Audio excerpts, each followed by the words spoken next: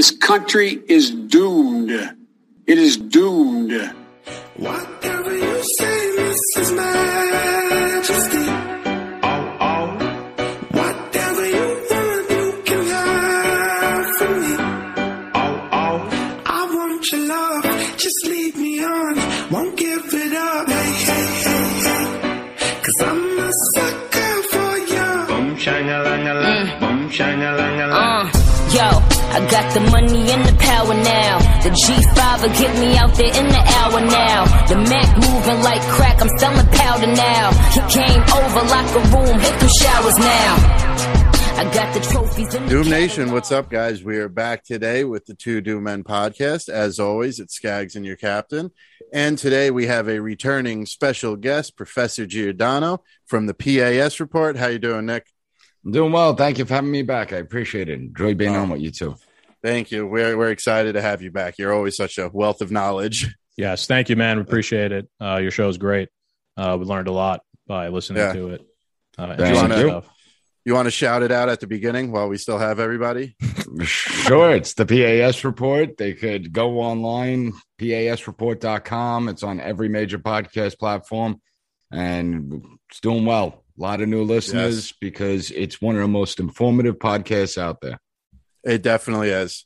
Yeah, that's something interesting. A lot of independent shows are doing really good, and I feel like that's a little hopeful. People have kind of tuned out the mainstream corporate media and are going to other sources of information now.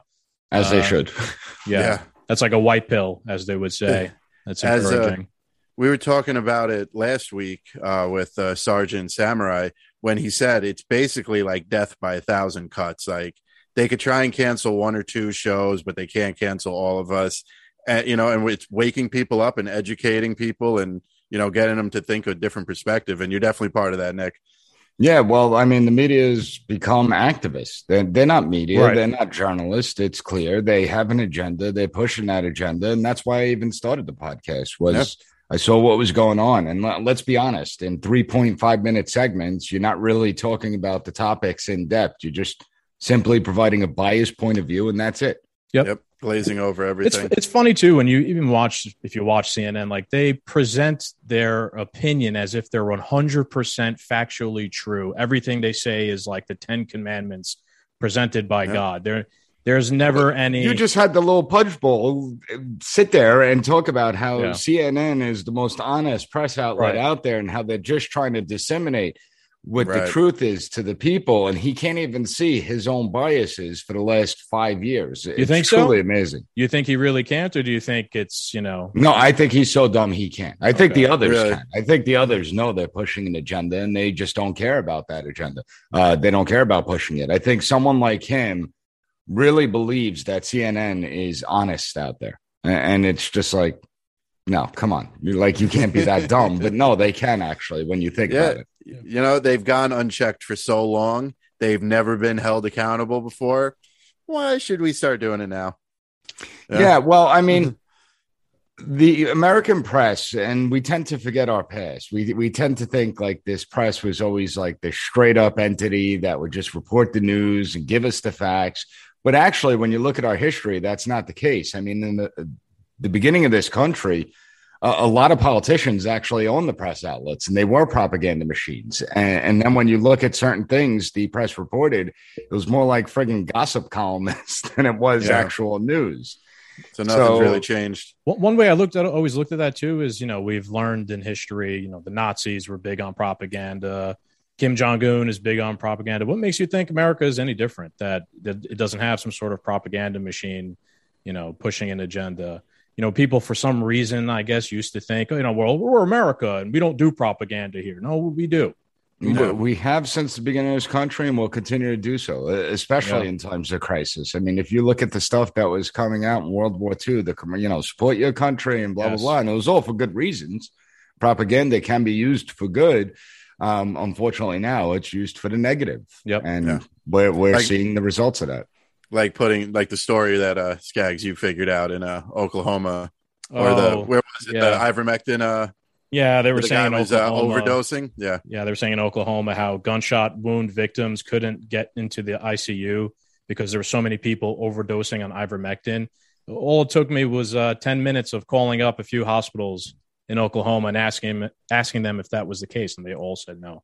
Well, here's the dishonesty of the press, because I was looking at an article this morning. Of course, the headline blares out: nearly more people died from coronavirus than died from the 1918 flu.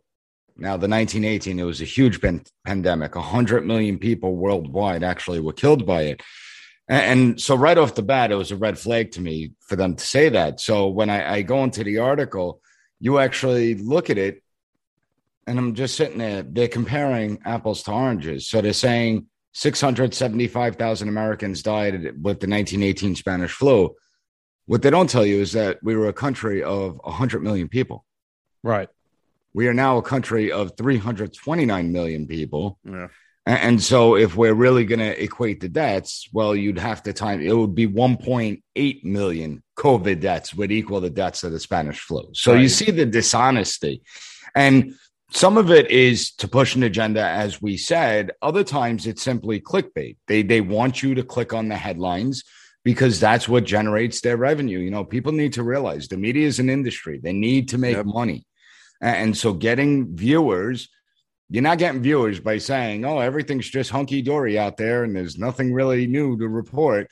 You get viewers when people think they're going to die. And that's why they've spread so much fear with this coronavirus, because they want people to tune in. You get viewers when you talked about President Trump segment after segment after segment for 4 years. That was drawing in the viewers. And that's part of the problem, that it's this entity that has an agenda. At the same time, it also wants to make money. And it's a dangerous combination when you have that.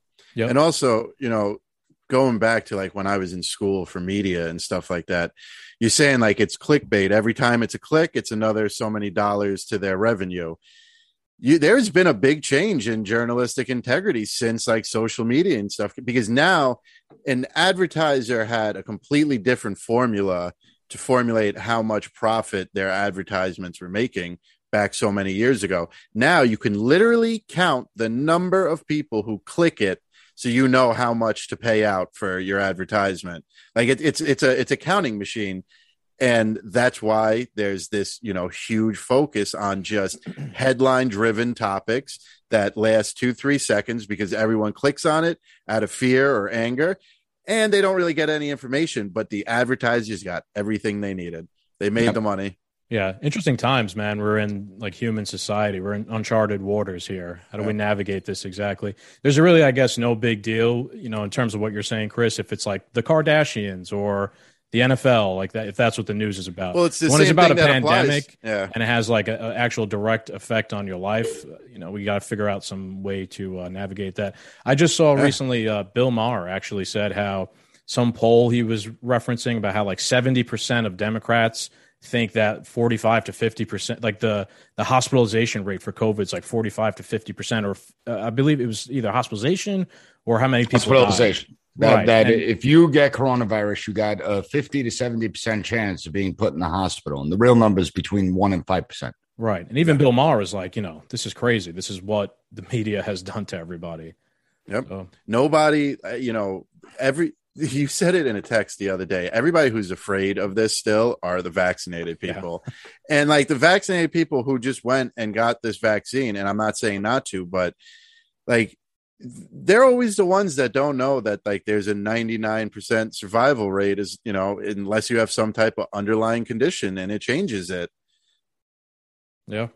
Well, that's what the media has done, instill so much fear. But the dangerous part is it's not that they've just instilled fear. We see this government amassing more and more power. They've usurped the people's authority, and literally half the country is okay with that. Yeah. Because they're so afraid. Thing. And that's the scary part, that you see where it's heading. And it's not just here in the United States. We see it in Australia, in France, in Italy, in Austria, where these governments that were supposed to be liberal democracies are actually pretty damn authoritarian. Yeah. I mean, hasn't that always been the playbook too, historically? You know, authoritarian regimes have used fear. Crisis. Right, fear and crisis to use our power from the people. It's trial the tested, exact playbook. Approved. Well, I mean, I just told my students, think about 2 years back prior to the coronavirus. If I would have told you that government was going to determine what businesses are essential and which ones aren't, if I told you that governments were going to determine when, where, and how you could practice your faith, what you must wear when you leave your house, whether or not you could enter a building, you would have told me I'm a tinfoil hat conspiracy theorist. And yet here we are. And when you look at it from that perspective, what makes us any different than any authoritarian regime out there? Yeah. We were worried about this at the beginning of COVID. And no, it's not like that. It's not like that. And now we're 18 months into, 2 weeks to flatten the curve. Yeah. Here's the amazing part. I come from the emergency management, homeland security arena. I actually worked on pandemic plans. I wrote pandemic plans. And I was telling my students prior to the lockdowns and everything, I'm like, listen, it's something that we have to take serious. We have to pay attention to. But the key indicator is you look at who a virus is infecting. Now, it's normally old people and the very young that the virus affects. It's the young people that you grow more concerned about because obviously they're the future, their productivity, and there's all these metrics in place. I'm like, it's old people with pre-existing conditions we see it affecting. I'm like, so I'm not necessarily concerned right now. I'm like, when you see me walk in with a hazmat suit on, that's when you guys need to worry. That's when you should be concerned. But this virus seems to only be affecting older individuals, meaning young, healthy people are going to be fine. This isn't like the global pandemic, the one that has the 10% kill rate that we fear, that all emergency managers are horrified because we know one of those is coming down the pike sooner or later. But the reaction and how quick people were to give up their power was astonishing to me. I never thought I'd see that. And yet here we are, where people say, forget the Constitution, let government do it at once. Yeah. A lot of weakness. It's scary how people can't see past that, how they can't see the encroachment on your liberty, how they're ripping up the Constitution. People genuinely believe that once this is over, it will go back. Everything will be fine. Yeah. They'll give up the emergency powers, just like they did after 9/11. They got rid of the Patriot Act and the NSA spine. They got rid of all that stuff. That's the amazing part. You would think like people, and I put out a question weeks ago. I put out the question for all those people that support all the measures and the mandates and blah, blah, blah. I asked them, at what point would you say government's going too far? Like name one thing where you'd say, all right, now the government's out of line. And not a single one ever responded to me. Of course they wouldn't, but not a single one did. And that's the frightening aspect, that essentially there is no line that could be crossed, even though we've seen them crossed over the course of the last year and a half. And you're absolutely right. It's not like power ever gets fully restored to the people. Government will restore some of those powers, but they'll also calm people down. Several other powers. And then what happens during the next crisis? We now set a precedent. And what happens when we face an even worse crisis? Then imagine what it's going to be like. It's going to be insane. Yeah, was a saying, there's nothing more permanent than a temporary government program. Yeah. So, that's where we're at. What were you going to say, Chris? We've moved past. I don't even really remember. I was going to go down. Oh, no, I know what I was going to say now. I've been seeing more on social media because we're talking about how people are so quick to give up their freedoms for this, quote unquote safety. A lot of people have started to be like to have pointed it out that like a lot of people are giving up their rights because they don't believe that they're like suited to make their own decisions.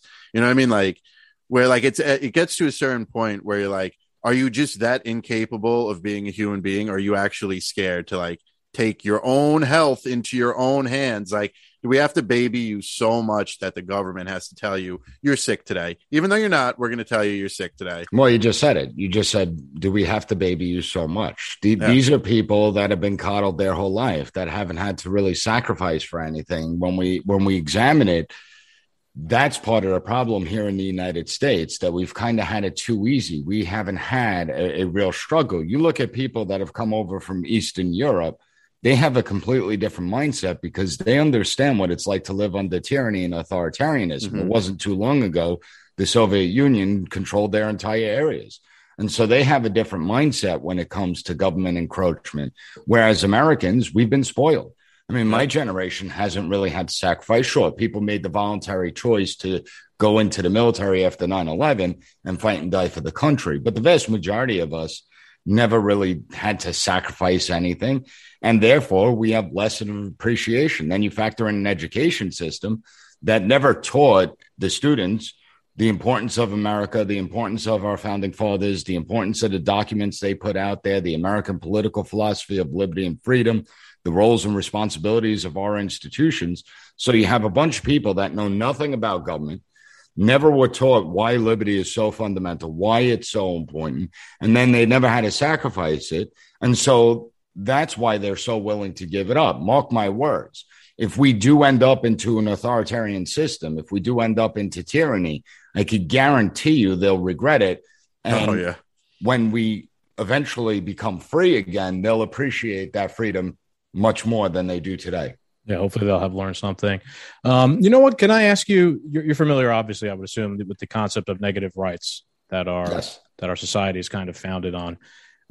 Could you explain negative rights to us and to the viewers? You know, when I hear sometimes like a Bernie Sanders say, you know, people have a right to health care, or people right now are saying, you know, I have a right to walk around in public and not get infected by you. That's not what our society is founded on. It's founded on negative rights. If you could explain that to us. And with that, Doom Nation, we'll be right back after a few messages. What's up, everyone? It's the Two Doom Men, and we're here to tell you about a partner of ours, the Patriot Cigar Company. The Patriot Cigar Company's story started with the idea of incorporating the love of cigars with the love for freedom and America. There is no better way to celebrate our love for our country and freedoms we cherish than smoking a premium cigar. After months of trying out different blends and working with master blenders, they created the Hellfire, TNT, Sidewinder, Moab, and Mark 48, which we have right here. Each cigar is made with premium tobacco, aged a minimum of 3 years in Nicaragua.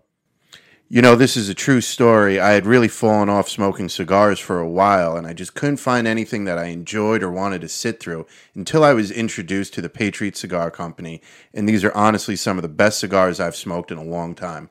And the best part about it is you could go to mypatriotcigars.com and use our promo code DOOMED to get 15% off your order. So if you're ready to enjoy a nice cigar, head on over to their website by using the link in our episode description below. Well, when you look at it, the founding fathers wanted to create a system where it's about individuals and self-reliance and individual responsibility, and that government isn't the be-all, end-all. Government's not the one that could solve the problems. Government can't prevent the problems. And that's, I think, the key that people miss. They think government's designed to handle all these things. Government's designed to serve as like a referee within society to make sure there's some order within society, as opposed to just being this be-all, end-all entity. And so when we examine, you know, what the people like Bernie Sanders want, or Elizabeth Warren, or any of the far-left Marxist people, the reality is government can't do these things. I mean, they can't fix potholes, right? And yet we expect them to run a huge healthcare apparatus. So the founding fathers, they understood this concept, but they also understood the weaknesses in human beings. That part of human nature is that the second something goes wrong in society, we look to government to fill that void. We look to government to solve that problem, as opposed to looking at the community level to maybe solve that problem because they're better suited to do that. What happens is ultimately government gets all these powers and it kind of blurs the line. So we have a system of federalism where we have two levels of government, neither of which are created by the other, and they both operate independently of each other. The federal government is responsible for certain things. The state governments are responsible for other things. Our founding fathers understood that the federal government, when it comes to them, the overall responsibilities are important when it comes to things like interstate trading, and when it comes to things like a national currency and protecting the homeland, that's the better suited role for the federal government to make sure that people's rights are being upheld, that people could exercise their liberty. The state governments, since they're closer to the people, the state governments could get more into the personal policies like education, like healthcare, and those sorts of things. This idea that we're going to send healthcare to the federal apparatus doesn't make any sense to me. Why wouldn't we do a universal healthcare system at the state level first? Like, I mean, I don't know, let's say California. I mean, California is a far left state, just voted not to recall them. One of the worst governors in the entire They fucked up. They certainly did. But they're constantly talking about free healthcare. All right, so do universal healthcare in California. That would make far more sense. And then guess what? If it fails, which it will, at least you didn't screw it up for the other 49 states out there. At least you didn't screw it up for all the people in those We all states. got to go down. But that's the thing. They want to implement it on the federal level because if it fails, it's still going to stay intact. As you said, there's no government program that ever goes away. If you do it on the state level, people will see that failure, and then people in other states will say, I don't want my healthcare to be like that. You're not changing my healthcare system. And so they know it will never be successful. But if you could get it done at the federal level, guess what? Think about how much power the federal government has over your life. And something that we're going to talk about a little bit, but this is like a little preview. Do you really want, people are constantly saying, I'm sick and tired of insurance companies making the decisions about whether I could get surgery or whether I could go see a specialist and all this. Okay, so do a universal system. Guess what? There's still going to be people making decisions, only it's going to be a government bureaucrat. And then what happens when our politics and our bureaucracy is actually weaponized on ideological grounds? What happens then? That healthcare decisions are going to be made based on what you're posting on social media. And whether you or not you criticize the government and the powers that be. Wow, that sounds a lot like China's social credit system, doesn't it? Yep. It's interesting because I used to be a big Bernie guy a few years ago. And when we first started doing the podcast, I still liked some of the things Bernie was proposing, especially this Medicare for all thing. As I went on, I realized how fucked up this would be.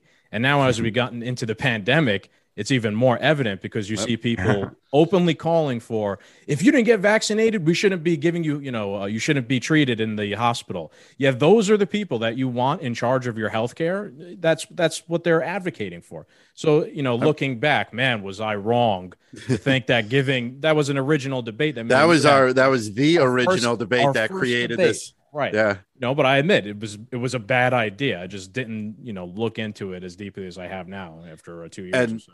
This was the problem I had with it back then. I think the idea of a universal healthcare system is great, but we can't leave it up to the government because they're the least trustworthy people to do this job. Yeah. And it has to be something where it comes down to being realistic, and I asked my students this today. I'm like, you brought up universal healthcare system. Okay. What are we giving up in the process? Not just in healthcare, but what are we giving it up? We can't have everything. We can't have this huge military apparatus. We can't have this huge education system and taking care of roads and bridges and food stamps and disability. We can't have all these programs and think we could just add a universal healthcare system, universal community college system, universal daycare system. It doesn't work that way. So what are you willing to give up in the process? And I explain to my students, I don't care what they believe on the issues and everything, but understand, I don't care what policy it is. I don't care if it's being proposed by Democrats or Republicans. There are going to be positive benefits from that policy, but there's also going to be drawbacks of that policy. Any policy that you speak of, even if it's policies you support, there are going to be positives, there are going to be negatives, there are going to be winners, there are going to be losers. And we have to take the totality of the policy. Unfortunately, it's much easier to just say, I want this and not have to explain, well, what are the drawbacks, what are the advantages, and actually analyze it. That's why programs like this are good, because you actually have time to have the debates, to actually explain things, where in the media, it's just either pro-universal healthcare or anti-universal healthcare. Right. When it's like, no, it's much deeper than that. And that's how the media spoon-fed it to everyone. You're either with us or against us on every topic, and none of you are going to do the research about it. You are the domestic terrorists. Yes. Yep. To be fair on myself, that's the way I used to look at it when I was like a Bernie bro. That, when Bernie gets into power, if he becomes president, he'll do Medicare for all, and that will add to the budget, but he'll cut back on military spending. We'll do like a reprioritization of what we're spending money on. Looking back, that was naive because it doesn't matter who becomes president. They're all going to increase the military spending, increase the budget, astronomically every time. So, and when you actually look at the budget, because that's one of the exercises I do in my class, here's the money we generate in tax revenue. Here's what we spend each and every year. And here's the programs that we spend it on. Here's what universal health care will cost us. Find me the money. And they're astounded that I help them because obviously they can't, it's too difficult for them to figure out. I'm like, all right, I'll start you off. I'm going to double the tax rate on everyone. Just right off the bat, I'm just going to double everyone's tax rate. And I'm going to slash the Department of Defense budget by 50%, like gutting the Department of Defense. All right, we're still $2 trillion short. Find me the money. What else are we cutting? And we'll get into it. All right, well, the Department of Education gets $65 billion a year. Well, okay, what are you going to cut from it? You cut it by 50%. That's only giving you another $30 billion towards $2 trillion. Good luck with that. Where else are we cutting? And then they start to realize, well, okay, it's a lot more complicated than we initially thought. You know, universal healthcare is a great slogan, but in reality, it's much more difficult to put a program like that in place, especially with a country with 329 million people, especially with the complexity of government that we actually have here. And, you know, people need to open their eyes to those things. And with that, Doom Nation, we'll be right back after a few messages. What's up, Doom Nation? It is Skags here, and thanks for joining us for another episode of the Two Doom Men podcast. If you like political discussion, guns, beer, movie, and TV reviews, smash that like button, subscribe to our channel, and share the show with your friends. That's the best way we can get around Big Tech's algorithm. You can also just go to linktree.com/2doommen to find everywhere the show has a presence. And don't forget to follow me on Twitter @Skags89. Thank you, everyone, and let's get back to the show. You put it really well, a slogan, because, you know, you get spoon-fed, basically, you're with us or against us. And when it's a good feeling slogan like universal health care for all, anti-gun, you know, just any of these real like slogans that you hear constantly that people are fighting over, they're not looking what they're about. They're just, oh, that sounds good. That's the right choice. I'm going to go ahead. I want universal health care for all. Yeah. Yeah. Well, you know, both sides like to throw red meat to their audience. They do. Are you familiar, Nick, with Jimmy Dore? Podcaster, he's a liberal, right? Liberal podcaster. Yeah. Reasonable, though. Reasonable. Yes. Very reasonable. He's made the point before that, you know, some of these Democrats have been running on Medicare for all for years, and it never gets passed because they're using it as a sort of carrot on a stick. You know, vote for me and I'll get Medicare for all passed. And they'll be able to fundraise and continue their political career using Medicare for all, but they'll never pass it because if they do pass it, then they're out of a job. Then they're out of a job, right? They'll have nothing else. That's it, you know, one trick pony. So I disagree with his Jimmy Dore's methods or, you know, his ideology, but I respect him for being able to call that out. Is that these guys are all phonies? They're just using it because it sounds nice. And they're fundraising, you know, and furthering their careers. Like I said, I mean, I would love to pressure Democrats to actually do it at the state level. Unveil it. Let the American people see what it's all about. Put it in a place like California. I could guarantee you that if you put that on one of the ballot initiatives in California, I guarantee you it passes. Right. And so test it out. This way we could end the conversation. This way we don't have to even waste our time talking about it anymore, because I'm tired of sitting there debating people who just go by the slogan of universal health care, and it's all emotion. It's, you know, you hate people, essentially. That's what it comes down to, where no, just let's try it. And if it doesn't work in California, then can we put the kibosh on it and never speak about it again, please? Well, why would that's they do my that? whole thing. Why would they do that? Because once it's proven that it doesn't work, then they can't get it done at the federal level. So that'll never happen. Then they'll never get the money, and they won't be able to launder the money, and, you know, another transfer. It would make my life so much easier. It would make it so much more pleasant if we could just do that. It's a good approach, though, for like your everyday like argument, and be like, okay, let's try it in California then. Well, I encourage everyone in California that's watching this that believes in universal health care. You guys could start your own ballot initiatives. Kick it off. Start it. Force the government to actually do it in California. Make all those people put their money where their mouth is and implement something like this. And if you don't like it, well, too bad for you. You're the one that you voted for this. You got it. Yeah, they're gluttons for punishment in California. Like we said before, they for some reason still want. New York's not that far behind, though. No, they're not. Well, let's be honest here. They didn't fuck up. This is what they want. Enjoy. Good luck. I wish you the best. You know. No, but Republicans screwed up. Yeah, I think. I mean, let's be honest. First of all, if I was advising the Republicans, I would have told them to flood that state like never before. You know, Republicans have this habit. If we can't win something, we're not going to waste our time, money, and investment on it. That's why they haven't gone into certain urban communities. Yes. That's why they surrendered these communities. They don't waste their time in places like New York and California. They sit there and with their tunnel vision, they're like, well, no, we got to focus on the purple areas. We got to focus on the swing places. No, if you go into the communities in places like New York and California, where they're actually devastated, where the people only vote Democrat because that's all they know, and no one else from the other side is actually coming to talk to them, you're not going to win over any votes. Now, the California recall was the perfect time to do something like this because you didn't have the distraction and have to defend other areas. You didn't have to defend swing states. So they could have dumped a ton of resources, but they ignored it like usual because they're morons.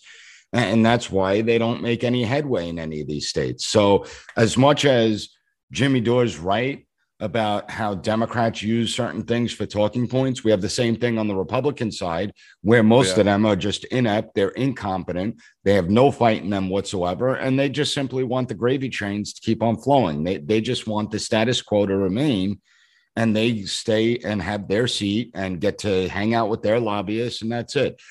So it's both political parties that are complete disasters. Yeah. But we allowed them to get this way also. In terms of California, a lot too, of stuff. I think one of the things that happened is Newsom made the recall election about Trump and the far right, and Larry Elder made it about like local issues, the restrictions, the boring stuff. But even Larry Elder screwed up in the sense where if I was advising him, you know, of course, the left is going to come out there. Oh, he's going to take away abortion. He's going to take us back to the days of segregation and Jim Crow and instilling all these voting rights. The better argument that Larry Elder should have made was, hey, I'm going to stop the bleeding in California. Understand that as governor, you still have a state legislature controlled by Democrats, like overwhelmingly controlled by Democrats. So it's not like you're going to be getting this far right agenda that Gavin Newsom's talking about. What I'm going to do is stop the bleeding. Unified government is what's destroyed California for all these years. So at least put a Band-Aid on it, at least stop the bleeding. And then we could start talking about ways that we could fix it. We could have the debates. We could talk about policy issues. But to think that we're going to radically overhaul the state of California, give me a Republican assembly or give me a Republican Senate, then we could actually have that conversation. But I'm not going to have that in California. Yeah. And that's the way he should have put people's minds at ease. Because once again, Democrats make the emotional argument. Right. They don't make the logical argument. Everything's based on emotion. And it's, you know, when it comes to immigration, well, these are human beings and, you know, we need to take care of people. We need to invite them. We have the wealth in this country, even though we're going to send them to the poorest communities that can't afford anything that are already collapsing. When it comes to things like coronavirus, well, we want people to live. We don't want people to die. You don't want to kill grandma and grandpa. And you see that argument when it comes to General Milley, which we'll talk about. You know, General Milley, well, I was afraid President Trump was going to launch this nuclear attack on China. I was afraid he lost his mind and that we were going to go to war. If you notice, it's always emotional arguments, not based in evidence, just simply based in emotion. Yep. Like nobody said, well, what's the evidence that Trump was looking to launch a war? Did he order a fleet of naval destroyers to go into the Pacific? Because if he did, all right, now you have some evidence. But no, it was based on your emotion. And that's how they try and win the arguments. Yeah. And it works. I'm not going to sit here and lie about it. It does actually work when you go with the emotional route. Of course, yeah.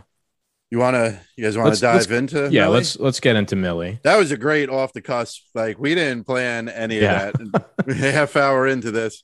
That was great. Let's see. It's the smooth transitioning. Yeah.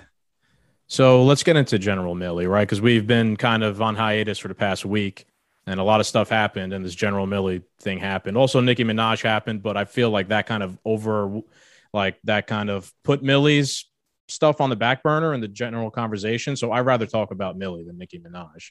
And to me, the Milley story is actually much more important than anyone could actually even imagine. Yep. It is not getting the play that we should actually be giving it in the media outlets out there. So well, let's talk Biden about already supports it. So yeah. So let's bring up the article Yeah, here you wanna read about it? what exactly happened. So top general was so fearful Trump might spark war that he made secret calls to his Chinese counterparts. New book says. This is book Peril by Bob Woodward. I'm actually reading Bush at War by Bob Woodward right now, and I got to hand it to Bob Woodward. He seems to be really good at getting the inside info. I don't know if it's true or not what he writes, so let's put that out there first. It's like 50-50. Yeah. Twice in the final months of Trump administration, the country's top military officer was so fearful that the president's actions might spark a war with China that he moved urgently to avert armed conflict. In a pair of secret phone calls, General Mark A. Milley, the chairman of the Joint Chiefs of Staff, assured his Chinese counterpart, General Li Zuocheng of the People's Liberation Army, that the United States would not strike, according to a new book by Bob Woodward. One call took place on October 30, so that's before even the election happened. And the other one took place on January 8th, 2 days after the Capitol siege. So that's the original. What's going on here? And then this is Milley's response a few days later. General Milley claims China calls perfectly within the duties of his role. General Mark Milley is finally speaking out. Let's see. I think it's best that I reserve my comments on the record until I do that in front of lawmakers. So I guess he is going to go in front of people and testify. He is. Yeah. But he's basically saying that what he did was within the norms of his command or his role. yeah, I have to say something about that. If calling China was within his role, then why was there a giant investigation into General Flynn meeting with Russia at like a dinner? It was within his role. It's the same. It's basically Similar. the same foundation. Yeah, it's a similar, thing that took place. One gets off scot-free. The other one we spend millions on framing a general. Well, it's actually worse than that. So you have General Flynn, who was at the time the incoming national security advisor. Remember, this is President-elect Trump. His team's already coming in. It's 2 weeks before they're supposed to take over the White House. And General Flynn has a conversation with Sergei Kislyak, the Russian ambassador. And obviously that was completely within protocols, national security advisor speaking with their Russian counterparts and everything. Here's what makes it so different. Here's what makes what Milley did so dangerous. So the two phone calls that Milley made to China, why didn't he flag it up the pole? Now, we know that the then acting Secretary of Defense, Chris Miller, never gave authority to make these phone calls. And we also know that President Trump wasn't informed of these phone calls. Had General Milley, had he gone to President Trump and said, hey, listen, we're seeing China may be concerned that we're about to launch an attack on them, blah, blah, blah. I'm going to call the general to ease up. Or maybe you should call President Xi Jinping and just let him know, cool the tensions off. That would have been perfectly within the realm of the joint chairman of the Joint Chiefs. But that's not what happened. So first of all, they say that President Trump, and if you actually read all the reporting, the reporting is that President Trump lost his mind after the election. Right, but this was, but he made the first call before the election even happened. The first one he made before the election ever happened, and the first call was actually worse than the second call, and that's the thing that people aren't really talking about. That's something that is getting missed in this, because most people, if you bring it up to them, they think these calls happened after January 6th. However, that's not true. Now, the October 30th call is the one where Milley said that the American government's stable, everything's going to be okay. What does he mean by that? He also said, we're not going to attack or conduct any operations against you. And the key, I'm going to call you ahead of time. It's not going to be a surprise to you. Meaning if we attack, Milley's going to tip them off, which is just bizarre that a general would actually feeding his own men into utter those words. Yeah. Now, here's what's so dangerous about that. First of all, this is at the point where Trump hasn't lost his mind yet, according to the far left and the liberal media hacks. So why is Milley conducting shadow diplomacy? Our Constitution is clear. The president's the one that makes foreign policy. The president didn't want members of Congress, 435 members in the House, and 100 senators making foreign policy. They wanted America to speak with one voice. So the president has wide latitude. He is the chief diplomat of the United States. So why is Milley engaging in this shadow diplomacy? And this is how dangerous it is. What if China misinterpreted what Milley was saying? What if China said, he's sitting here trying to reassure us everything's fine in the United States, everything's stable, which to us tells us it's not stable. And so how can we exploit it to make it even more unstable? What can we do to manipulate things in America to make it more disruptive, especially right before an election? And so that to me is something concerning that Milley said to them. And then what if China really felt that this was a call to throw the Chinese off, that maybe we're trying to throw them off, look over there, don't look over here, and we conduct a surprise attack. Right. And they felt their backs were against the wall. Once again, this is how dangerous. History is replete with examples of wars starting based on miscalculations. And so what if China would have felt their backs are to the walls and attack is imminent, so they need to strike first? Yeah, this is not something we should be messing around with either. We're talking about nuclear weapons here. And the way I look at this is I would hope, right, just to be not biased, if the president had, for some reason, gone insane and rogue and was going to launch the nukes, which would be a earth-ending event, that I would hope that some general would stop him if the president was legitimately going crazy. I would hope. Well, that's another thing. Morality would take over instead of my duty. But there's no evidence or anything that Trump was getting to do this. So it seems like they're using almost nuclear weapons and whatnot as like political tools and talking points, not something that should be lightly tossed around. It's a bit insane. Well, and that's also the bullshit of this whole thing. I mean, the idea that our nuclear arsenal could be released by the president pushing a button is illogical. It's not North Korea. Kim Jong-un, he probably has a button he could push, doesn't need any type of coordination. Yeah. The United States nuclear arsenal is very sophisticated. Now, it could be launched quickly, don't get me wrong, but it requires messages to be decoded. It requires keys. It requires certain codes have to be inputted into the system that you would think like all of a sudden, this president that hasn't actually expanded wars throughout the world, one of the few presidents to do that, is going to wake up one morning and just say, go ahead, nuke China. Right. Screw them. You got to illogical. You got to think though, the picture that's painted of Trump, even though it's not, is the psychopath sitting there with his finger on the button constantly. I mean, don't get me wrong. His Twitter didn't help, calling, governors and stuff like that, losers and, talking down to other, world leaders.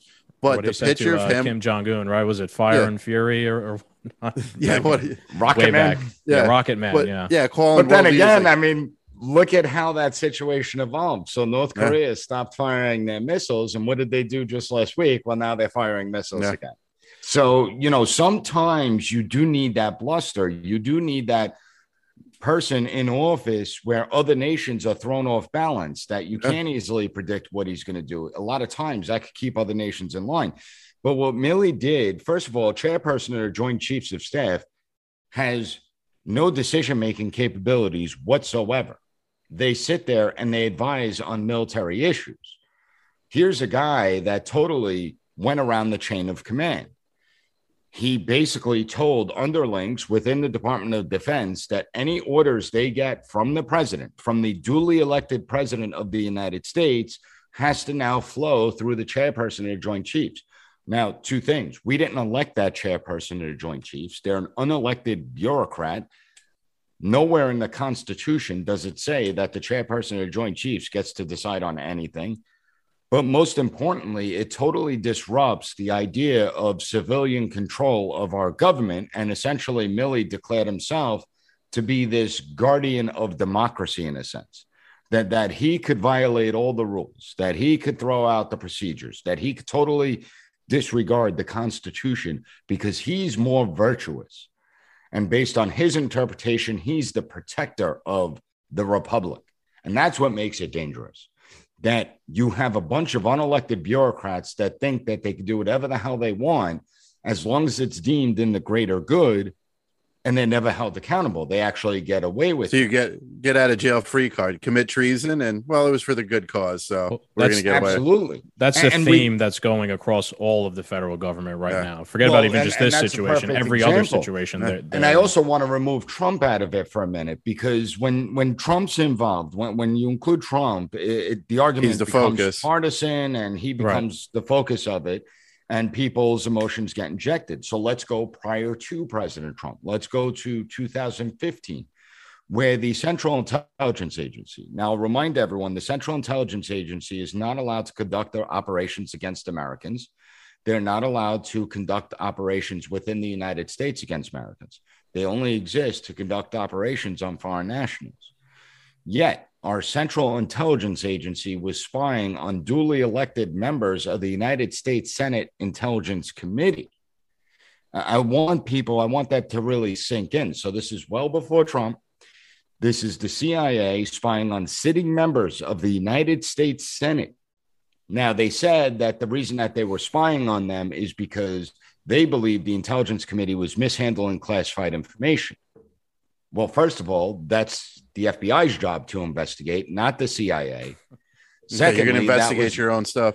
That was a bullshit cover story, because what happened was the Intelligence Committee was actually investigating the CIA. They were conducting oversight over the CIA.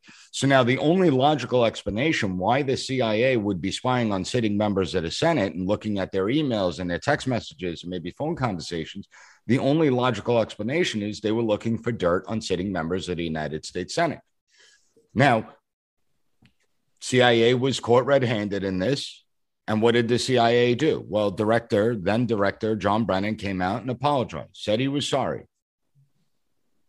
And That's everybody, yeah. Nobody was No held accountability. accountable. Nobody was arrested. Nobody was thrown in jail. Not only was no for- accountability, but that guy, John Brennan, has a cushy job, I believe, with CNN now, Yep. setting does. talking points for the media. So Absolutely. you got a promotion. CIA's involved You got a in it. He's nice also one of the Goes to biggest shit. advocates for the whole Russia collusion Right. scandal. Yep. So when we look at it, you have these unelected bureaucrats that think that they could do whatever the hell they want. You had the Lois Lerner issue with the IRS, where they were targeting Tea Party groups because they disagree with those groups. They wanted not only financial records, which that's one thing, but they also wanted a list of the donors and their financial records. And that's something that's truly bizarre. We've never seen that happen. So we've seen this weaponization within the bureaucracy, where the bureaucrats think that they're more important, they're more powerful than the people that we actually elect to represent us. And that's the dangerous thing, because that's ultimately how you get into authoritarianism. Then you take Russian collusion. We all know it was an investigation that was built on nothing. And we now have the evidence for that. You have the whole clip of the guy that just got charged from the John Durham investigation, where they actually openly were having internal conversations at Perkins Coie that they had nothing, that there was nothing there. But because they despise President Trump, they're going to go to the FBI. They're going to sit there and say that they came into all this information and make it like it wasn't from a political campaign. Well, damage that did to the United States. You have Jim Comey, Andy McCabe, Peter Strzok, all these people that are sitting there saying how they leaked information, classified information to the press, which is illegal. They committed perjury before Congress, which is illegal. But they say they did it for the greater good, that the American people, and this part I'm putting in their mouths, that the American people made the wrong decision in the 2016 election. And it's up to these guardians of democracy to correct the American people's mistake. That's what these bureaucrats actually think. That's what goes through their mind. They think they're the noble, holy warriors of the 21st century, the modern day Paul Revere's, the modern day George Washington's. Meanwhile, they're a bunch of damn fools that are going to destroy this country, because I've never seen anything like, in order to preserve democracy, well, we have to destroy it. That doesn't sound like it makes too much sense. They need it in their image. Yeah. Correct. Let me ask you a question, especially in terms of an agency like the CIA, who's so deeply embedded, God knows, in how many things and around the world, how deep that goes. It's just, say I make you President Nick, and you become in charge. How do you even attempt to roll back something like that? That even if, I guess, the president maybe has the authority to just sign off and be like, I'm eliminating the CIA. But would that even really do the job? Because they're so deeply embedded in every facet of everything else. I don't know. How do you even roll back an organization? And they just like that? continue secretly operating. Put them back in check. Well, it is a problem, but at some point we do have to figure out how to reform the system. I mean, the system has definitely grown so large. When it comes to something like the Central Intelligence Agency, first of all, I'm someone that believes that almost half of middle management could be completely eliminated and nobody would ever notice. Nobody would notice the difference. Then I would also eliminate all the heads of these agencies and departments, all the top level senior leaders within these agencies, because they've been tainted. They've allowed their ideology to infect their work, and that's not what it's supposed to be. There's about missions and accomplishing those missions. When you take something like the CIA, they do an important mission. I don't want to understate that.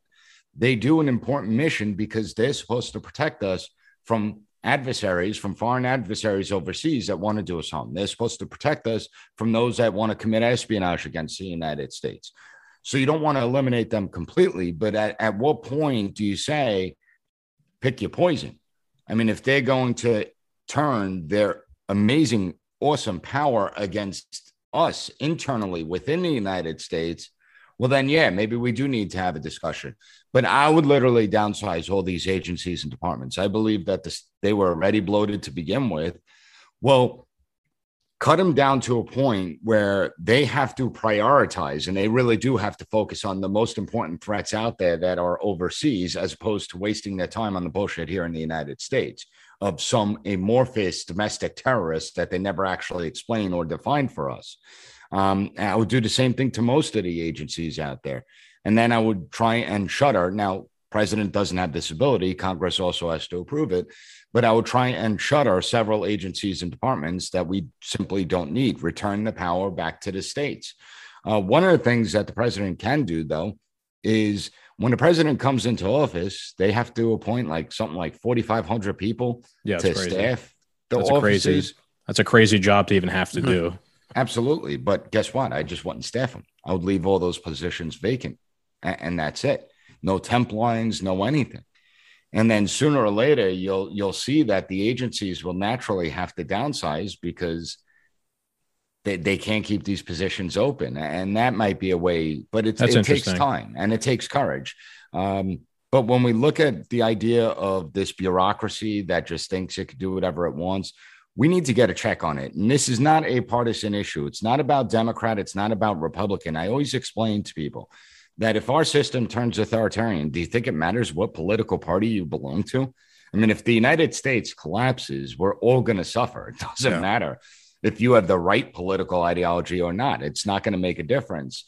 And you have this idiot, and I will say he's an idiot. Usually I'm respectful of the office of the presidency. You're much more respectful than we are. Yeah. Well, that's why we had you on our show.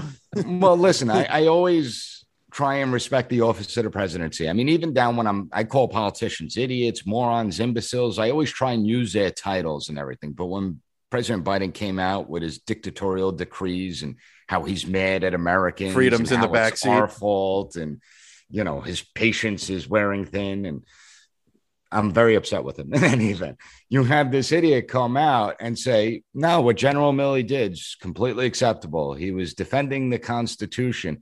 And I'm sitting there like, you do realize you just gave justification for General Milley to disregard every order that you give, right? Because all he has to do now is make the argument that, hey, President Biden is in cognitive decline, which I think is clear to everyone. And therefore, he can't be trusted to make the decision. So now I need to go behind his back and tell all the staff decisions have to run through me. Joe Biden just gave the precedent.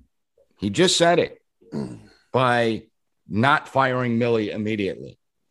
And that's how stupid he is. He doesn't realize how it could be used against him.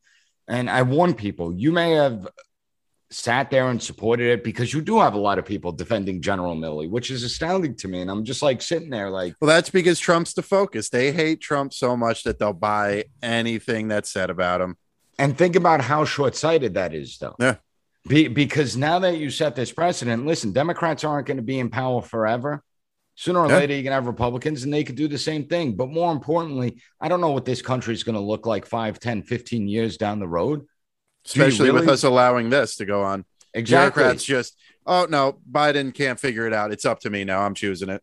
Exactly. And that's how you start to see authoritarianism is here. I mean, it's not like it's coming. It's not creeping in. No, it's here. It's here. Now, is it firmly implanted here? Are the roots established here? And the answer is no, they're not. That's why we could still correct course. And I think that it's necessary that we correct the course.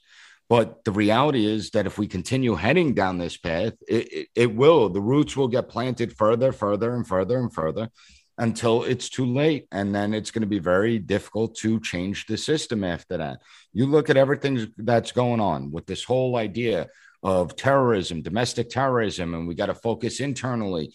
And we're going to have social media and the internet giants like the whole. They're going to be the eyes and ears. On Saturday, they the Fed rally. Yeah, the Fed rally that flopped in all their faces because everybody knew it was a setup. In their faces. Understand that there's a different reaction now. Sorry to interrupt, but the flip side that I don't like about this is, all right, so they went out and anons, whatever you want to say, said, "Oh, this is going to be a false flag. Don't go. There's something suspicious." Now, the next time, a certain political party needs to get together, they could just run controlled opposition and be like, no, there's going to be a false flag. I heard there's going to be some and start putting the fear into everyone. So we never really get together. Yeah. But Trump himself said, don't go. It's a setup, you know? Unless Trump, go ahead. He released that statement on Thursday night. So how many people heard it? I mean, the reality is I knew it was going to be this. I knew several weeks ago that you were going to have more reporters there than protesters. Why? Because a lot of Republicans and conservatives have jobs that we have to get to, and we can't sit there and protest all the time. But more importantly, it's like you go to the early 90s or the late 90s and early 2000s, and you hear about a KKK rally. It's like 10 people show up. Why? Because the American people generally are not nuts. We're generally not these racist, rednecks. We're generally decent people. And so the problem that the government has now, it's pushing this idea of domestic terrorism, and it's getting all spun up. And the question is, why is it getting spun up? Well, there are two reasons. You actually have people that are spinning everything up, that are hyping things up to try and prevent it from happening. They don't want to see another January 6th take place because they know where it's going to go after that, and they don't want to see that. There are others that want to spin everything up, but they're hoping that another January 6th happens because that validates the idea of domestic justifies terrorism. The agenda.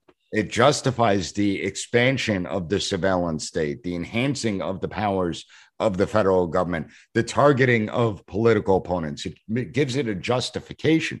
So there are many officials that exist out there that actually want to see another January 6th. And what I fear is that you're going to have this self-fulfilling prophecy.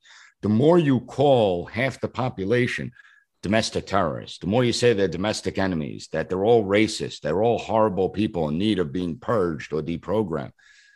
Are you creating the conditions for a domestic terrorist to emerge? Yeah. Is it going to be a self-fulfilling prophecy where one of these morons is going to feel so isolated and detached that says, well, the government keeps on ignoring me, now I'm going to blow something up? Yeah. And that's what concerns me greatly, because sooner or later, they're creating the next Timothy McVeigh just from their rhetoric and their actions, where it's like, no, if you just shut the hell up and let the situation calm down, it will calm down. Yeah. I could also see that in terms of they have been caught being so hypocritical in terms of even like AOC being at that Met Gala with the tax the rich things, the Emmys and the mask situation. That's angering people without a doubt. So that is also, I would say, kind of self-fulfilling prophecy. Like you're doing things that are pissing people off. Yes. CRT in schools, right. There'll be some crazy person that will snap and do something, illogical like that. And then they'll have their boogeyman or their justification for that.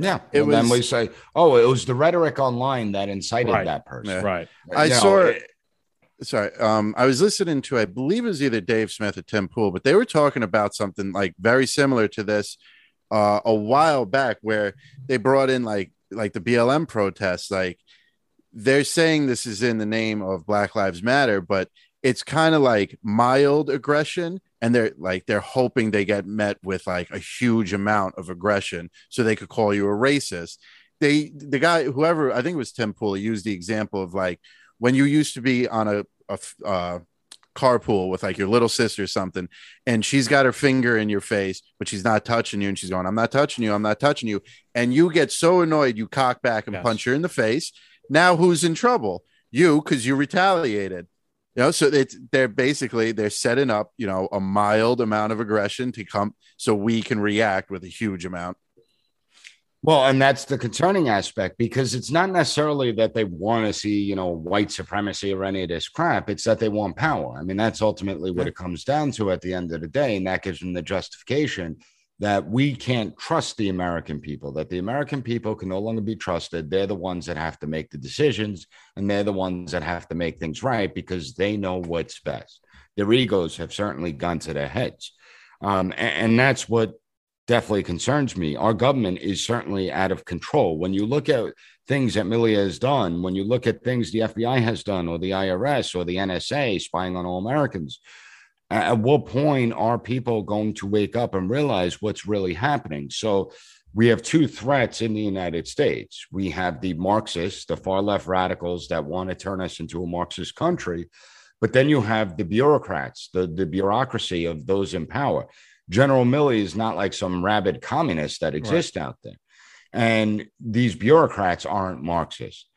I actually fear them more. I think it's actually easier to defend against Marxism than it is to defend against a bureaucracy that is out of control. A faceless bureaucracy. Think of how many bureaucrats are out there. A new name comes out every day that you've never heard of, that's some important position that you also never heard of. Like, and the one entity that's supposed to be providing oversight, which is Congress. They're the ones that are supposed to provide oversight and hold these people accountable. They're not doing it. And I go back to when President Trump first took office. You had Senate Majority Leader Chuck Schumer. He was on Rachel Maddow's show, and I'll never forget this. Rachel Maddow asked Chuck Schumer a question about how President Trump was going after the intelligence community.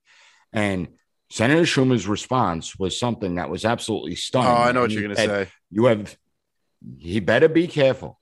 The intelligence community has 6 ways from Sunday to get back at you. And so he better be careful. Now, that wasn't Chuck Schumer being an a-hole, even though he is sometimes, making a threat against President Trump. That was like a rare moment of honesty. It was a rare moment of honesty, and he was providing a warning to President Trump, like, hey, these are powerful entities. What's concerning was Rachel Maddow's reaction. She laughed like an idiot. Of course. Where if I was doing that interview, I would be like, well, isn't that concerning to you that you're so afraid, you're so frightened of the intelligence community, and you're the ones that are supposed to have oversight over the intelligence community? Like, isn't there something wrong with that picture that you're the Senate minority leader and you have to express that type of fear? Why aren't you providing oversight? Like, that would have been a really good follow-up question. Instead, Rachel Maddow laughs like an idiot and says, oh, good. Basically, let the intelligence community take JFK him. Right. Well, remember, I mean, they succeeded with President Trump at trying to destroy him. And they did succeed. Imagine what his 4 years would have been like if he didn't have all the BS to go along with it. Now, some of the fault is his, where he created some of his own problems. Right. But at the same time, if you're being attacked from every which way, how are you going to respond? I mean, most people won't be able to handle that. But what they don't realize is that they set in motion where they essentially could do this to any president. They just laid out the roadmap, the blueprint of how to destroy presidencies. And they're already starting with Ron DeSantis. Every time Biden talks, he has to talk about DeSantis in Florida. He always has to point out that Florida's being a bad boy because they're not listening to us. And a lot of people know DeSantis is going to try and run in 24. They're getting ahead of it already. Well, they're trying to, but the thing is, with the bureaucracy, I'm sure they're not big fans of Joe Biden either. They certainly aren't big fans of Kamala Harris. That's for sure. And so we're setting a series of events in motion where it doesn't matter if it's a Democrat or Republican in office, who's really in power. Right. And it's essentially the bureaucracy. More shadow government. Once again, we didn't sign up for that. That's not what the Constitution says. The Constitution makes it actually explicitly clear that we have a legislative branch, an executive branch, a judicial branch. They all have their responsibilities, but we, the people, are the ones that are supposed to oversee the system and have say within the system.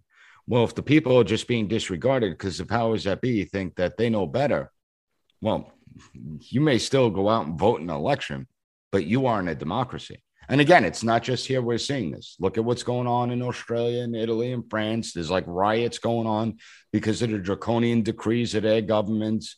So we're seeing essentially the collapse of the Western world. That's what we're starting to see. Yeah. Scary times. And nobody's I'm not nobody's standing up. There's been a lot of protests around the world too against some There's of it. more protests in other countries than there is here. Oh, yeah. Yeah, that's concerning to me yeah. that people haven't been. This actually brings it back to something you said before, where you said conservatives have jobs. They don't have time to be activists or to go out and protest. I think that's a problem, right? Because the left is out there all the time. The left will burn down their own city to get something they want. And the Republican response seems to be like, no, like we want healthcare. No, like the Republicans are not pushing. They're not advocating for much. They're just kind of opposing what the Democrats want. It's like you're fighting a losing battle all the time. Like I want Republicans to go out there and like Go on the offensive. Go on the offensive, right? And like get me constitutional carry throughout the entire country. Like go do what the Democrats do. But it's also partially our fault too. Because, we might not have time to protest, but we have time for civil disobedience. And what I mean by that is, how many places I've been to, like where it's like mask required, blah, blah, blah. I'll walk in without my mask. Nobody will say a damn thing to me. Right. In fact, people will start taking off their mask. And I'm like, well, why'd you wear it in the first place? I mean, that's the thing. Like if nobody's wearing a mask and they show up somewhere, are they going to arrest everyone? If every single student in a high school shows up and isn't wearing a mask, are they going to send every kid home? And then every parent should be like, yeah, I'll be there in 15 minutes to pick my kid up and not show up till like 2:00 in the afternoon or something. But it's things like that we actually can do. We could say, you know what? No, we're not going to sit there and just listen to these decrees. You want to put in masks, you want to make masks a law, that's fine. Put it through the legislative branch. We have legislative branches for a reason. You don't let these draconian decrees by one person, the chief executive of the state, or the president of the United States. It's not the way it works. And so people can push back. If enough people say, you know what, I'm not going to show my vaccine passport, whether you're vaccinated or not. If you're vaccinated and got the vaccine, don't show your passport at restaurants. Why should you? Why are you normalizing this? It's not normal, and don't normalize it. Don't give it any credibility. And guess what? If the restaurant, I see people that are unvaccinated try and go into restaurants and they get into a fight. Oh, you're discriminating against me, blah, blah, blah.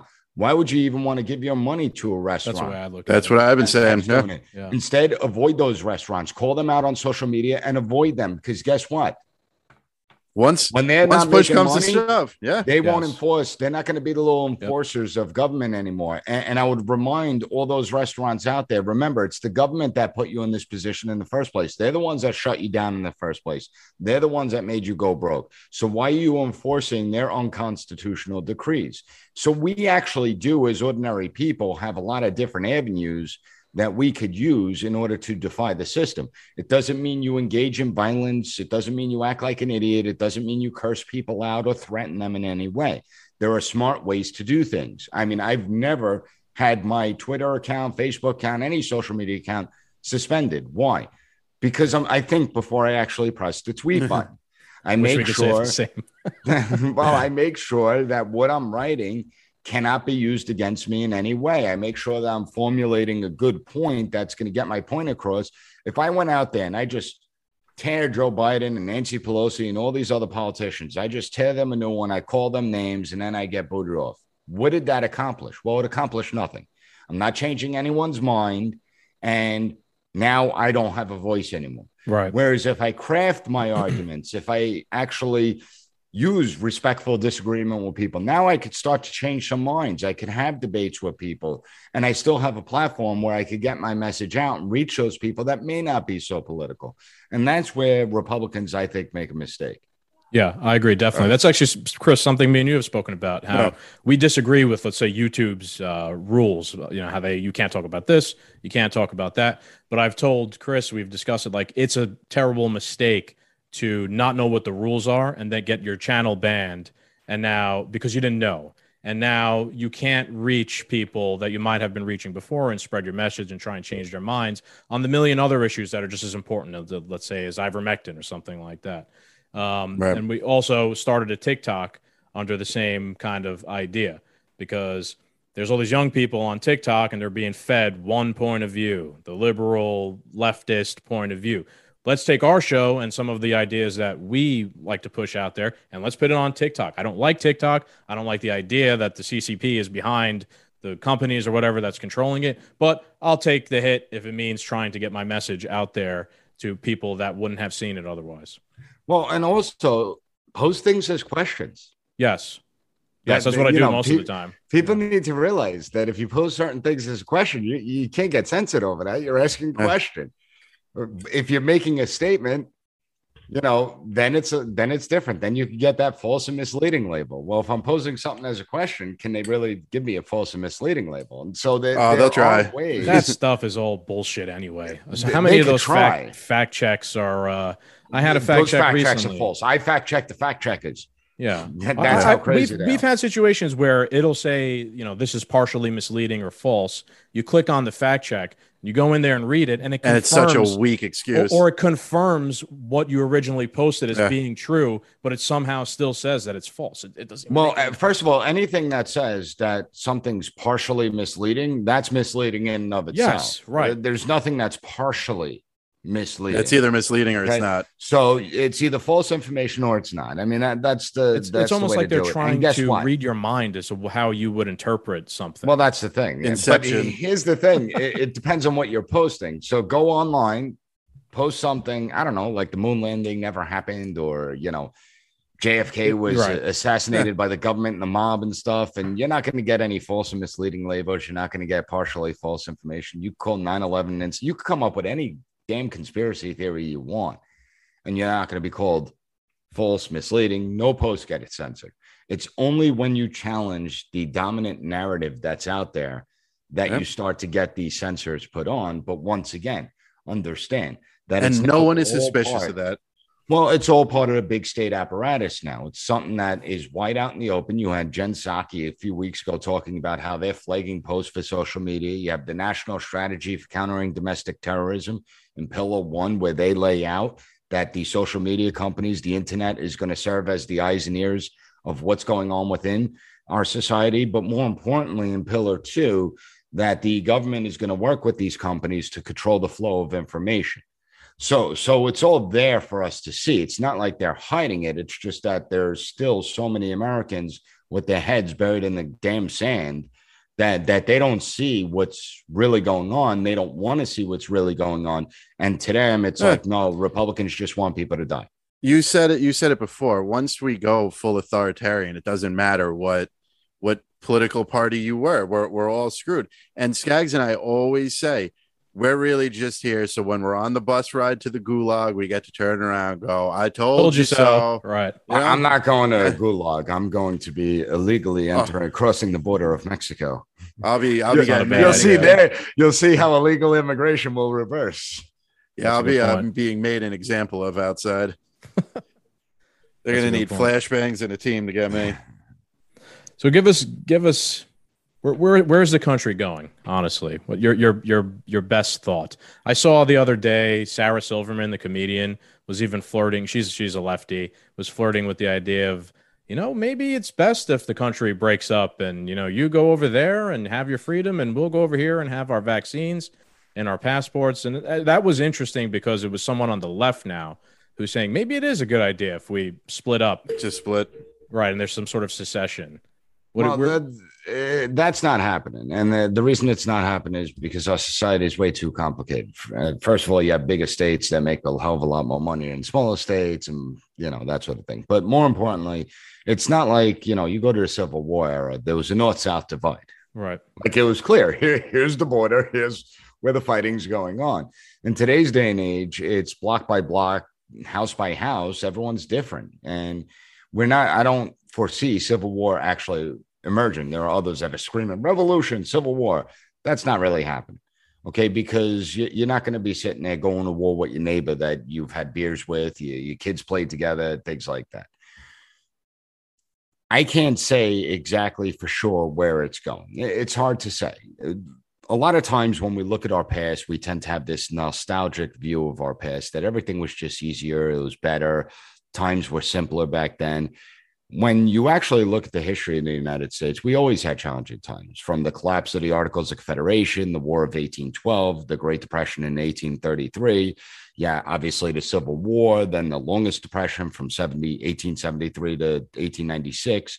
Then you go into the whole idea of the Great Depression, World War II coming about, the civil rights movement. We were very divided in the 60s and the 70s. We had inflation was through the roof.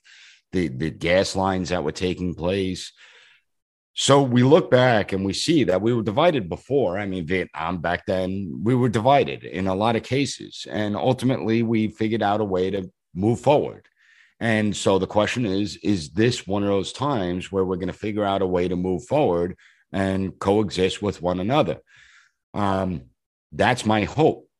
The only thing I fear is that the government is being granted so much power over the course of the last 30 years. It's not a Republican or Democrat thing. It's both parties were willing to grant this power to government and keep on expanding and expanding and expanding. And not only that, now we have social media that makes us factionalized even more, makes us deeper entrenched. A lot more open. Yeah. You have a lot more misinformation. And so there's a lot of variables today where it's hard to predict. And then you have the idea that people don't know about the United States. They're unfamiliar with the core concepts within the United States. And, I'm putting out an episode on this Wednesday, I believe, where I talk about the threat the bureaucracy poses to us and how, listen, I don't care. I'm a conservative. I'm not going to sit there and hide it. I'm not going to sit there and make it, try and sugarcoat my issues. I believe the way I do on policy issues. I'll always be open about it. I'll be upfront about it. And I'll back my opinion up with my evidence and analysis.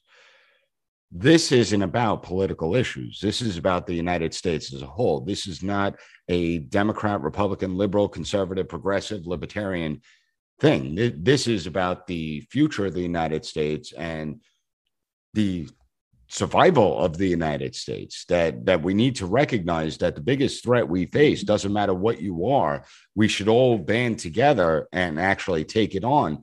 And that's why you're seeing this weird alliance begin to form between people that are very liberal on the social issues and economic issues, the Glenn Greenwalds, the Matt Taibbis, the Bill Maher's, and then you have conservatives like myself finding themselves in alignment with these people where we could disagree on every policy issue that exists out there.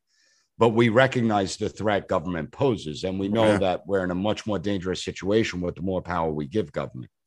Yeah, I definitely agree with that. Go ahead, Chris. I got a little follow-up question from that. You said we've been just giving this unsurmountable amount of power to the government for the past 30 or so years.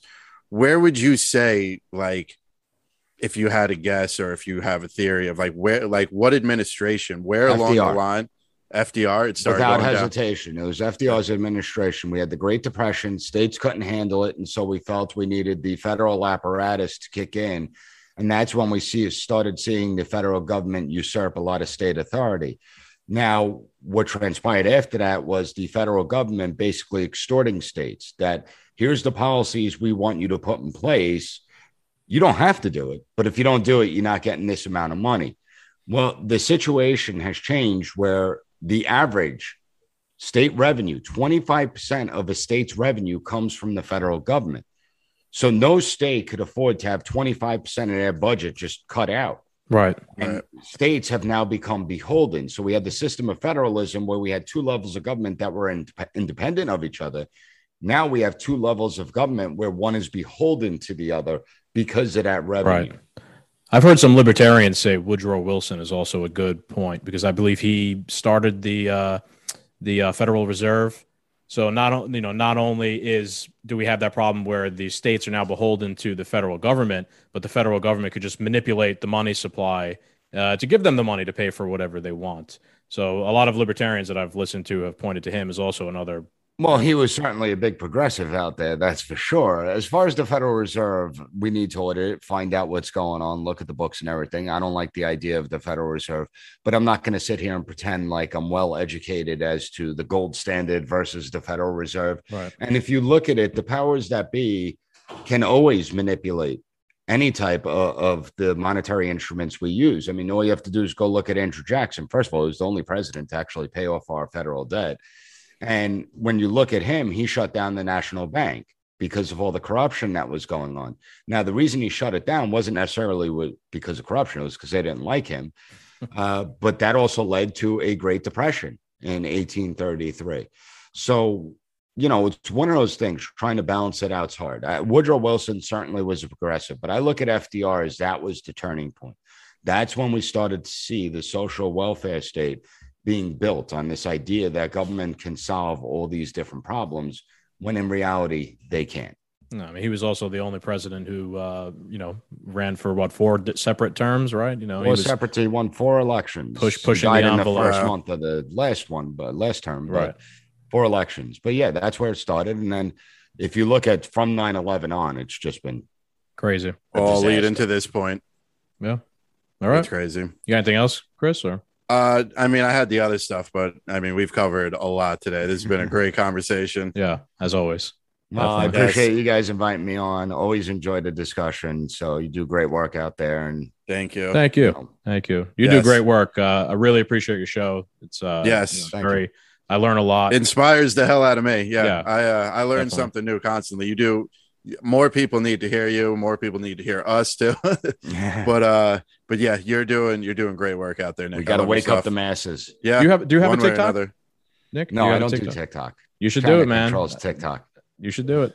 You should do it. Make just to expose yourself. It's worked for us since we started Yeah. doing it. I mean, getting we outpaced Instagram in like 3 weeks, and now I mean, like, we are light years ahead of followers on TikTok than we were on Instagram. Yeah, I just look at it Yeah, in terms I'll of getting check the it out. message out. Yeah. Yeah, more Right. people are seeing the content, but yeah. All right. Anything else, boys? That's it. All right, Nick, thank you so much. Make sure you check him out on the PAS report, where all major podcasts are heard. Make sure you subscribe to him. Always make sure you like, share, and subscribe our show, the Two Doom Men podcast. Check us out on our link tree. What is it, Skaggs? Linktree.com/2doommen. All right, guys. Talk to you later. Good night.